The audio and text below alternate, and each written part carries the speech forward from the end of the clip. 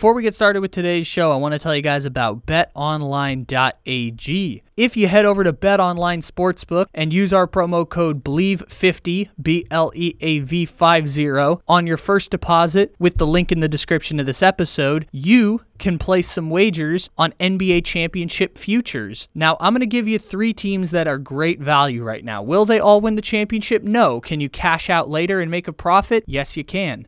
Denver Nuggets, plus 750, great value play. Philadelphia 76ers, plus 1,400, excellent value play. And the Cleveland Cavaliers at plus 2,500. Will they win the championship? Probably not. They can make a deep run in the playoffs. Bet online, where the game starts.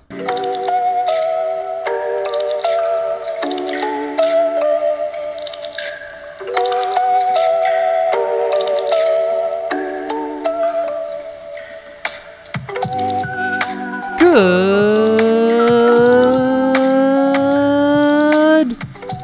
morning, good evening, good afternoon, or good night. However and whenever it is you may be listening, thank you for stopping into another fantabulous episode of the Take It Easy podcast, live on the Believe Podcast Network. Except it isn't live because it is, as always, a podcast. Welcome, everybody. It is Wednesday, February 22nd, according to my count. It may not be that according to your count, but we appreciate you stopping in however and whenever it is that you may be listening. Today is a big show, not just because our friend Bob Nightingale is joining us here on the podcast, and Bob is a famous Hall of Fame voting baseball writer, and because Bob has been so gracious to join our program many times in the past, and it's always a special occasion when Bob is on the show. Not just because Bob Nightingale is here today, but also because today is the debut of our book, The Spurs Dynasty, a historical account of the most successful dynasty in North American pro sports.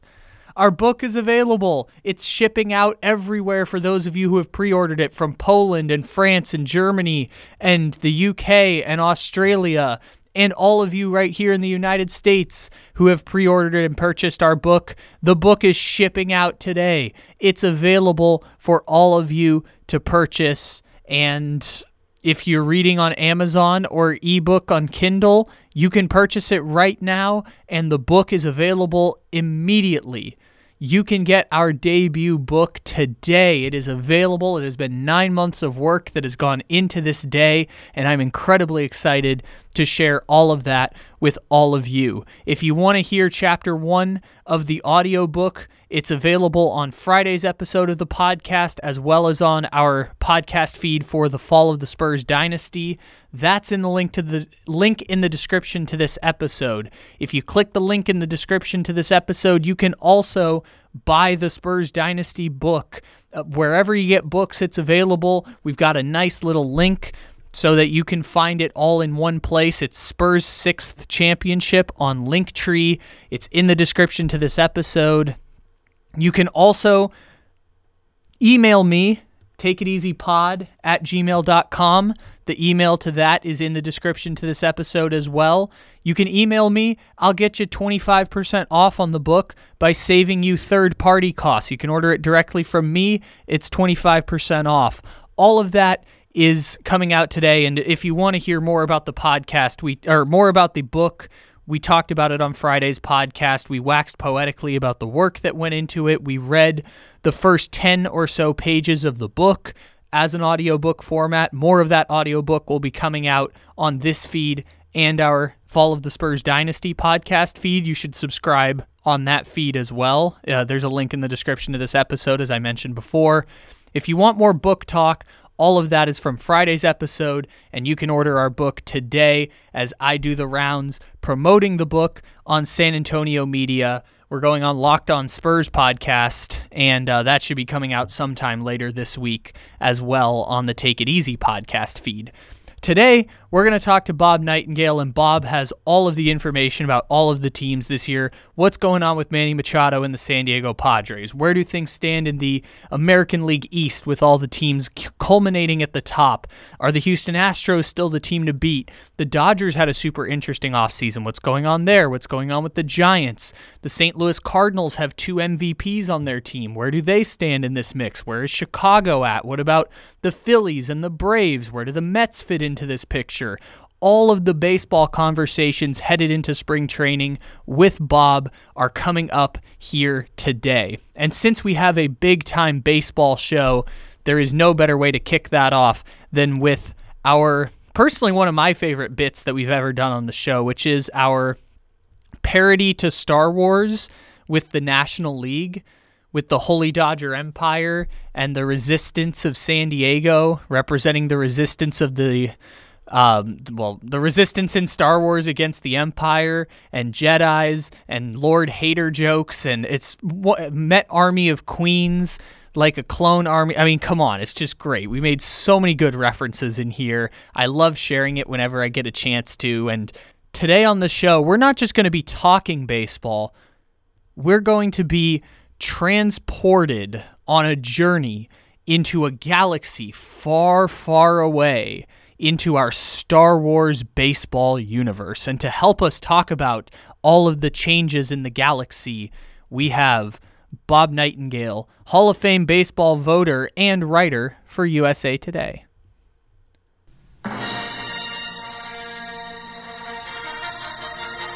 Episode 4. The Holy Dodger Empire continues their reign over the West. In previous years, the Holy Dodger Empire dismantled the once great Royal Cardinals, establishing a new power within the galaxy.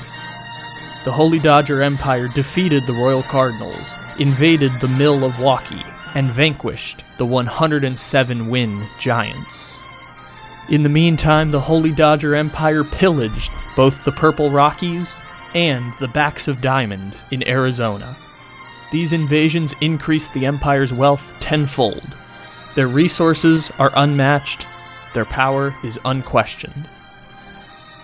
With the West and the Central firmly in control, the Holy Dodger Empire sets their sights on a new conquest, the Eastern Empire State. If the Holy Dodger Empire defeats Master Cohen and his Met Army of Queens, there will be nothing left to stop them from conquering the galaxy. To the south, a small resistance forms in San Diego. While outnumbered and out-resourced, the resistance fights for their very existence against the tyranny of the Holy Dodger Empire. It's a changing time in the galaxy. The once great Imperial Nationals of Washington have fallen. Years earlier, the Imperial Nationals once defeated the Holy Dodger Empire at the Battle of Strasbourg. Now, they find themselves bankrupt and selling pieces to the highest bidder. In this collapse, the Holy Dodger Empire captured a great captain known as Mad Max, who helped strengthen the Holy Dodger Empire's hold on the galaxy. However, Mad Max has escaped and defected to Master Cohen and the Met Army of Queens. He will spend whatever years he has left fighting to dismantle the tyranny of the Holy Dodger Empire. And now, the legendary Imperial Captain Juan Soto has joined the resistance after paying his debt to Kara the Hutt. To San Diego, Captain Juan Soto brings with him the Imperial Nationals' mighty Josh Bell. Joining Captain Soto is Lord Hater, the supreme closer of the Milwaukee, called to fight by the message of the resistance and the possibility of bringing balance to the force. The resistance has paid a heavy price, yet they have never been closer to defeating the Holy Dodger Empire.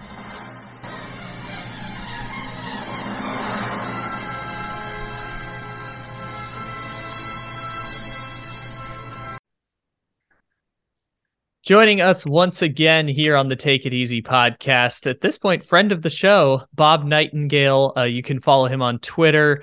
There's a link in the description of this episode. Subscribe to his work over at USA Today.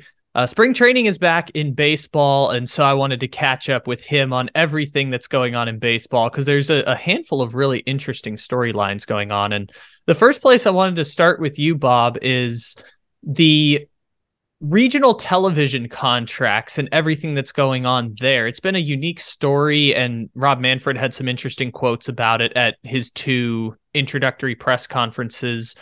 For people who don't know, what is going on with that situation and how is it affecting, potentially a handful of team sales in the near future? Yeah, there's 14 teams that have the regional sports network, called Bally's, and it looks like the thing's going to go bankrupt. The parent company. Now, if they do go bankrupt, the MLB teams can all void their contracts, which would be a nightmare for the for Bally's. So we'll see. But Rob Manfred promised that no matter what, those games will still be shown, whether it's on an MLB network, whether it's on some streaming service, or some local carrier. Those teams, will get reimbursed at some point, probably more slowly than quicker. But that's kind of the way it's going. I mean, people are finding different ways, and people aren't using the cable services like they were. Do you think that the potential decreases in revenue, because Manfred acknowledged there could be decreases in revenue, do you think that's affecting sales of teams like Washington or Baltimore or Anaheim, who had these larger asking prices? I don't think so, because I think there's other ways around it. I mean, you can get your own network like the Dodgers have, like the Cubs have. You can do that as well. So, I think the Angels still would have had over $2 billion, maybe not $3 billion. Orioles haven't quite been put on sale yet, and Nationals just been a slow process. But yeah, I don't think it affects sales yet. I really don't.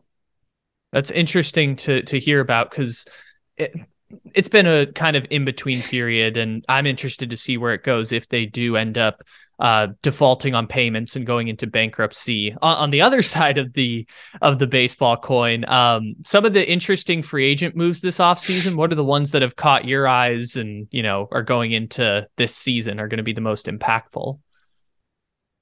Well, certainly we'll see what happens with the Rangers, making the moves, particularly getting DeGrom. We'll see if Verlander can duplicate what he did a year ago in Houston, with the Mets replacing DeGrom. And of course, the big free agent ones, shortstops, particularly Trey Turner. We'll see if he's the spark plug of that offense. Should provide more defense than they had. So he might be the most impactful free agent to switch teams. Do you think that the Carlos Correa situation will have any impact on the Twins season or the Mets or what's going on there? Yeah, I don't think so. Just because he was already with the Twins. I mean, Twins are just getting him back, so it shouldn't be a huge boost. Twins need to stay healthy. They need Byron Buxton to stay healthy and everything else. The Mets just would have been a bonus. They do have Escobar there, who is he's a very solid player, going through some personal problems. So I think he'll be better at third base, than a year ago. We'll see what happens. A team like the Padres have Xander Bogaerts. They try to get Aaron Judge. They also try to get trying to get Trey Turner. So they both, had the highest bid for both Judge and Turner. Didn't get either, but Bogart certainly is a nice consolation prize. I was going to ask you about the Padres because the news pressing this week is that Manny Machado is going to opt out, and there haven't been a ton of details on what that contract is going to look like. Do you expect that Machado will re-sign with the Padres, or is this going to be a true free agency come the fall or winter of next year? I think they'll lock him up. Probably going to take about 10 years, around 400 million or so. I mean, the way prices are, but the Padres haven't been shy as far as throwing money out. They want him back. So I'd be surprised if he hits free agency. I really would. I think the Padres will lock him up ahead of time. Have the Padres reached a place where if they want to keep somebody or want to pay somebody, they will, no one's going to potentially outbid them? They are. I mean, they're losing money, but the owner, Peter Sadler's case, says, you know what? I just want a World Series so bad, so I'll spend it. So yeah, I mean, spending his own money, everything else. We'll see what happens. I know we got 29 other owners scratching their head, saying, "How are you going to do this?" They're probably going to lose at least $50 to $100 million this year. But I think just a World Series title means so much to the ownership group there that they're all in. You mentioned 29 other teams. Are there any other teams that are following a similar kind of strategy as the Padres, where they're okay accepting losses without potential increases in revenue? Well, the Mets. I mean, the Mets have particularly with the tax burden. They're going to have almost $500 million in the payroll if you include $105 million in taxes. So they're one for sure. They'll lose more money than Padres, but those are the two that probably jump out the most. Like paying more money than really the money they have coming in. On the other side of the National League West, the Dodgers are in an interesting place because they had a lot of periphery pieces going out this offseason, replaced them with a lot of one-year contracts and younger players. What do you make of what they're doing right now? Yeah, kind of fascinating. I mean, very quiet winter. They're just going to go with the people they have. And, if they need some help at the trade deadline, they got enough prospects to go get it. But yeah, I mean, they didn't do much at all in the offseason, spent very little. And I think if they make the playoffs or, even get to World Series, I think that may be the biggest accomplishment they've had since '88. Certainly if they get the World Series, I think it's a bigger achievement than in 2000 when they won the 2020 when they won the Global World Series. Do you think getting to the World Series would signify success for the Dodgers this year, or is it we still have World Series expectations despite losing Trey Turner or Cody Bellinger? Well, they have the expectations to win all, but getting to the World Series, I think it'd be phenomenal achievement. Really, I think it'd be their best achievement since they won the World Series in '88. Just because no one's counting on them, people are giving the division to the Padres, and the fact that just they spent so little compared to the past this winter. Where do you view the San Francisco Giants at this point? Now that the Correa situation has played out, they got a consolation in Michael Conforto. Where are they right now as an organization? Yeah, they're still trying to win with the younger players, a little bit, like a cheaper version of the Dodgers. They don't have the star power as the Dodgers. Attendance was the lowest they've had, since they opened that ballpark. So, we'll see what happens. I don't expect them to, they're not going to contend for division title, with the extra wild card spots. They could stay in the race for that. But certainly I don't expect them to be, winning 95 to 100 games. I think if they win 85 to 90, that's a great year for them. How many teams are 100 win teams this year in the MLB? Like, eyeballing it. I'm not sure we have one. I mean, obviously what Houston did last year, you got to look at them. We saw what Atlanta and the Mets did. It's such a hard achievement. I saw, the odds makers odds, they got nobody winning 100 games. So we'll see. It's different now with everybody playing each other, but it should help out teams, particularly the two East and the two West, because now you get to play the two Centrals in the Central Division. AL and NL isn't nearly as strong as the East and West. That's been the case for like 4 or 5 years now that the AL and NL Central just can't put any top team together. Yeah. I mean, ever since the Cubs and 16 or even 17, they were good.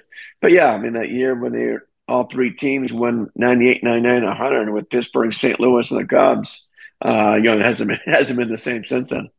Even as St. Louis does their very best. I mean, St. Louis keeps bringing in big names. They're giving up big packages of prospects. And obviously they made the playoffs a couple times. It just, when they get to a certain round of the playoffs, it feels like there's just a ceiling on them, despite having, about 4 or 5 Hall of Famers. Granted, a couple of them just retired, but Arenado and Goldschmidt were both top 3 in the MVP last year. Yeah, just they didn't have that pitching, and we'll see if they have it this year. They have 4. Their starting rotation. 4 of them are free agents after this year, so they got to do something here. Yeah, but they're kind of the gold standard as far as winning, consistently winning on a very average payroll. Their payroll is only about 150, 160. So teams spend a lot more than they do, but they do things right. They develop their own players, and they've been a machine here. Houston moved off of their general manager after winning the World Series. They signed Jose Abreu this offseason. They kind of made some periphery moves, but they have obviously a new general manager, and the owner is reportedly more involved in decision making with the team. Where does Houston stand as defending champs and, the most dominant team in baseball for the past 5 seasons? Where do they look right now? Well, they should be the team to beat again. I mean, brought in Jose Abreu to play first base instead of Yuli Gurriel. They did lose Verlander, but they got so much young pitching they could withstand to lose Verlander. So no, and then got the new GM Dana Brown, who's been an expert in scouting. We'll see what happens, but there's no reason in the world why the Astros won't be back and playing deep in October again. Do you expect the Mariners to be a wild card team going into this year? Granted, it's a pretty similar roster to what they had last year that was, up 9-1 on Toronto. Yeah, I would think to be very, very similar again. Where it's a very good team, maybe a little bit better than a year ago. Now they'll have Luis Castillo the entire season instead of just at the trade deadline. So I think they'll give the Astros a run. I think, they almost beat them in the first round there, the way they were with leads in the first couple of games. So I don't see them win the division. I'm not saying they can't, but I do think they'll be in the playoffs. If they don't, I think it'd be a disaster for the Mariners. Well, that's not really a indictment of the Mariners. It's more that the Astros are just still so overwhelming, and it's hard to compete in that division. Yeah, and the Mariners are still a young team, so you can get better and better. So, not indictment at all.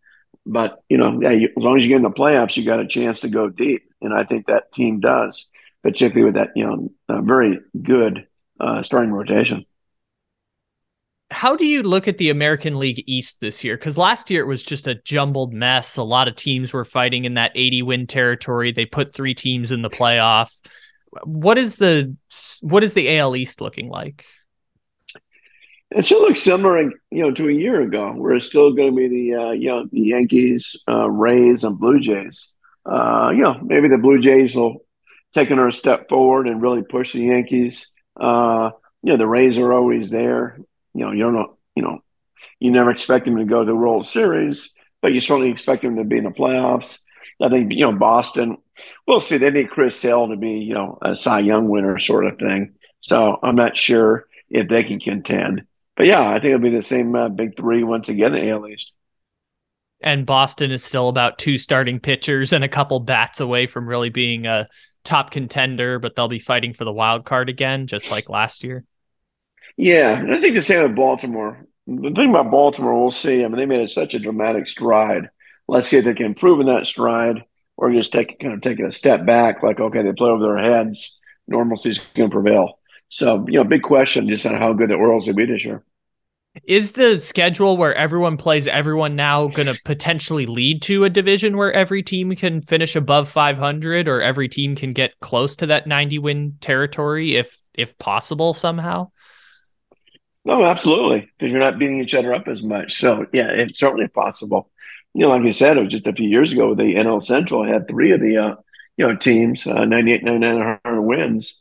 So, the fact you play everybody, instead of beating everybody in your division 19 times, you'll play them 13 times. So it's certainly possible someone could have, all 5 teams having winning records. Going into this season, the Atlanta Braves are in an interesting place because they last year were, for most of the season, well, I guess towards the back end of the season, the best team in the National League, and at least the National League East. And then, they get to the playoffs and they fell apart against Philadelphia. What do you make of them going into this season with a pretty similar team to last year? I mean, they've made a couple of additions here and there, but nothing too major. No, we'll see. I mean, let Nancy Swanson go. We'll see if that haunts them. They're going to play Vaughn Grissom, that shortstop. We'll see if he can handle it. That's the big question. They still have a very deep rotation, deep bullpen. I still think it's going to come down to Philadelphia and Atlanta for the division title. I don't discount the Mets, but I think they're getting a little bit overhyped. Right? I think those 2 teams might both be better than the Mets this year. What makes them better than the Mets in your eyes? just to know how to win. Won 5 straight division titles. That lineup is so solid.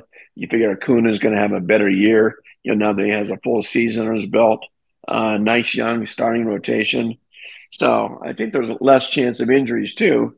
Where when you look at the Mets, it's an older team. You'll get 2 old starters and Verlander and Scherzer, even though they're Hall of Fame caliber. If one of them goes down, I think they got some problems. Yeah, that does seem to be a bit of a bet that you're making with 2 guys whose combined age is 80 years old. Is if one of them ends up getting hurt, they don't necessarily have the depth to make up for that, especially because Carlos Carrasco isn't a starting pitcher or someone you can use for deep innings anymore. That is an interesting point I hadn't considered, and I'm kind of rethinking my Mets perspective at that point. The last team that I'm interested in is the Chicago Cubs, because they spent in interesting places this offseason, and they still feel many, many years away from being top of the league competitive. But in the National League Central, all you need is kind of a couple of players to get into competitive against the Brewers and Cardinals. What do you make of what the Cubs are doing right now, of like kind of 1 foot in, 1 foot out? Well, they certainly walked the walk. I mean, they talked about how much money they're going to spend. They spent a lot of money. They spent about $370 million. So they went out and improved the club. We'll see if it's enough to overcome the Cardinals. On paper, not quite, but I think they did close the gap there. Of course, they lost Contreras and, really bothered to keep them. So, no, I think they'll be interesting, and I think they're on the rise. I'm not sure if they're going to make the playoffs this year, but I would think they'd be a real contender at 2024, at the latest, really. That is Bob Nightingale. You can check him out at USA Today. There's so many interesting things going on in baseball right now. We didn't even get to the rule changes and bigger bases and all of that stuff that's consuming baseball talk right now. But I'm interested in the teams and some of the changes we've seen. And as someone from San Diego, there's a lot to be excited about there. So, Bob, as always, much appreciated. Thank you for your time, and hope to catch up with you again sometime soon. All right. Look forward to it. Should be a fun season. Take care.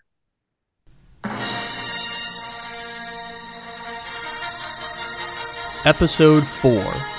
The Holy Dodger Empire continues their reign over the West. In previous years, the Holy Dodger Empire dismantled the once great Royal Cardinals, establishing a new power within the galaxy. The Holy Dodger Empire defeated the Royal Cardinals, invaded the Milwaukee, and vanquished the 107-win Giants.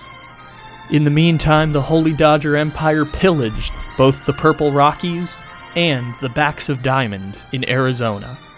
These invasions increased the Empire's wealth tenfold. Their resources are unmatched, their power is unquestioned. With the West and the Central firmly in control, the Holy Dodger Empire sets their sights on a new conquest: the Eastern Empire State. If the Holy Dodger Empire defeats Master Cohen and his Met army of queens, there will be nothing left to stop them from conquering the galaxy. To the south, a small resistance forms in San Diego.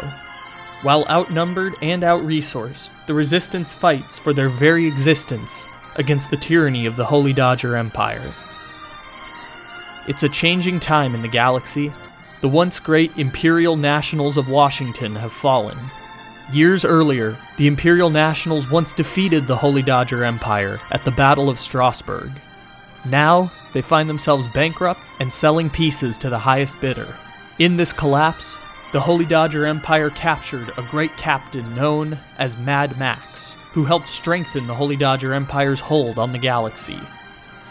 However, Mad Max has escaped and defected to Master Cohen and the Met Army of Queens. He will spend whatever years he has left fighting to dismantle the tyranny of the Holy Dodger Empire.